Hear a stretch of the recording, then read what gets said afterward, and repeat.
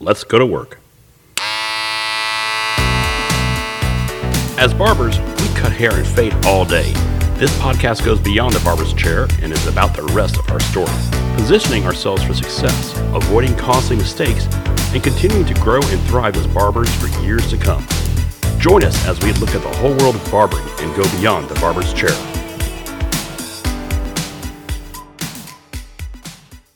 The MGM casino group made a lot of noise in the news. They had been hit with a ransomware, and they didn't want to pay it. They wanted to investigate it. They wound up losing about $100 million on it. And ransomware is one of those things that can hit big companies, and they can also hit small guys. Like a shop or an individual barber. Just depends on how cybersecurity is put together. There was a story of, I guess about 10 years ago, an aquarium's thermometer was used to be able to break into the network. Some of these fish tanks have very sophisticated care systems, and they operate on the network through the internet. A hacker was able to get through that. Keya'an Williams is a cybersecurity expert.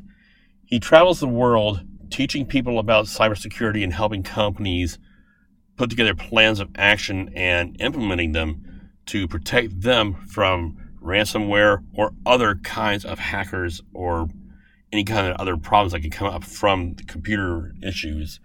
He started out in the Army as a chemical weapons specialist and then worked in the communications security for the Army Reserve Command headquarters.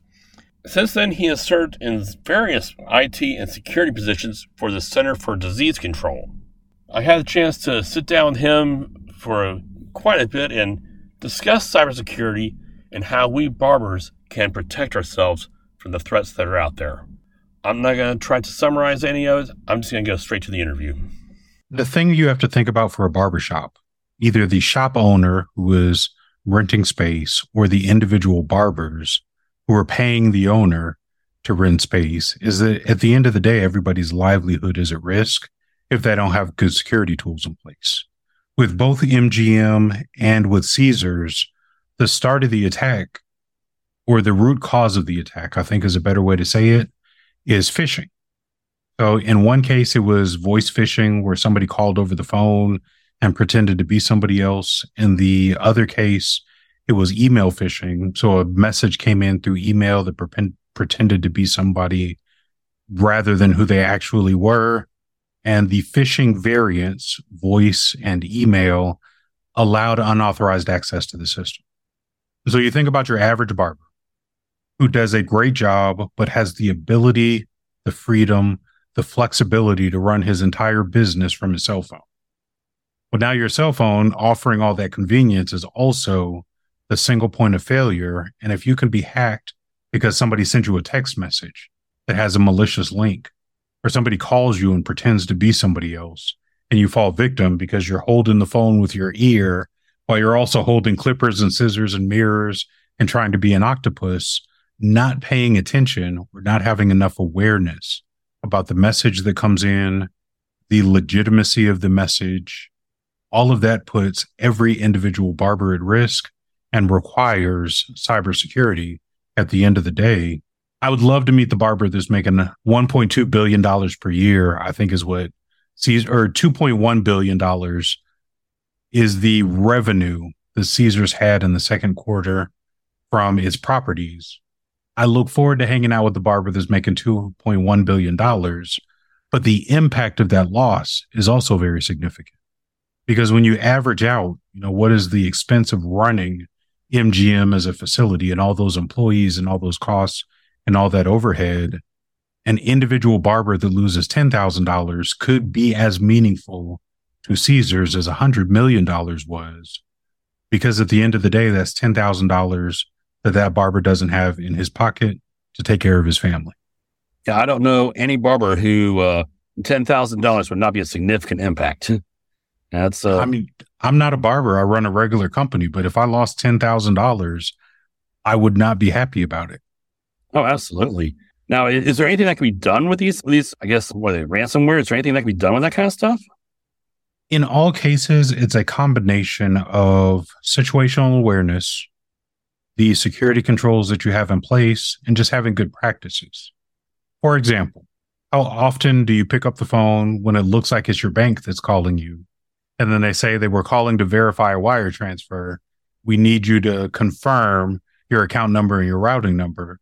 If you don't regularly initiate wire transfers, 9 times out of 10, that's fraud. Or if you get an email that looks like it's a bank. Because I run an IT company and I look at the emails that end up in quarantine for all of my employees, most of our fake email messages are messages that tell them that they need to change their password. And then they put in their current username and their current password because they think that they have to change it. That's an easy way to give your credentials. Or a lot of my accounting people end up receiving messages about a wire transfer or an invoice that came in and you need to click on this link to verify it. Have good accounting processes that say, if somebody's sending me money, even if it is through Venmo or Cash App, there's only one way that Venmo or Cash App are going to send you notification that you got money or that you sent money. So ignore the fake things, become very familiar with what is legitimate. It's going to help you avoid becoming a victim and having your money stolen. Let me repeat back what I'm hearing from you to see if I have a good grasp of this. It sounds like someone is pretending to be the bank. They are sending you an email. It might have the bank's logo. It might actually look legitimate. You have something at thebank.com. All the things there. Their customer service number on that email might even be legitimate. But using that, I guess they're trying to coerce into clicking on something, and then you go into their little trap, I guess. Best way I know how to put it. One of the things that you have to consider about modern technology, whether it's an email message or just a picture that's sent to you, is that you can make anything look like anything. Like there's nothing that stops me from creating a website that looks like Bank of America. What causes my website to not be trusted as Bank of America is that Bank of America has a security certificate. And if you click on that little lock symbol on your internet browser, it's going to say that this website belongs to Bank of America, not to hackers.com. So it doesn't matter what the site looks like. What really matters is the ability of individuals, whether it's business owners who are barbers or just kids who are on the internet. All individuals should understand basic things about how do you verify the sender of the information. And given that understanding, it allows you to say, hey, that's fake. I don't need to pay it any attention. I can delete it. The other thing that becomes important is vocabulary. There are 3 specific types of phishing that all sound crazy, but they are evolutions of what started via email. So phishing is always going to be a fake message that's sent through email. The attacker is trying to cause the message to look legitimate. But when you click on the link or when you put in your information, it does something that's illegitimate that's going to cause you harm. Because so many people don't really use email anymore, they now have what is called vishing. So they took the PH out of phishing, replaced it with a V, and vishing is a scam that happens over the phone or voice email or voice internet protocol if you have an internet phone. I get all kinds of messages all throughout the day where people call me and pretend to be Microsoft and say, we detected an error on your computer. We need you to go to this website so you can give us control so we can fix it. Microsoft is not going to call me and help me out for free. They have too many customers. They don't care about me as an individual person. They don't even have my cell phone number. What I registered my Microsoft account was my company number, not my personal cell phone.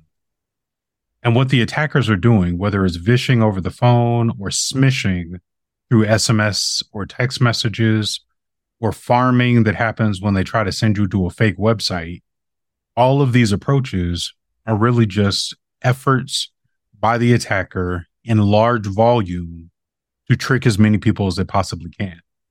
So it's billions of messages that go out per day, but 1% of a billion people is still a lot of people. Because the attackers, the criminals, the fraudsters are making money, the activity continues to be pervasive. They're not targeting any specific person in most of these cases.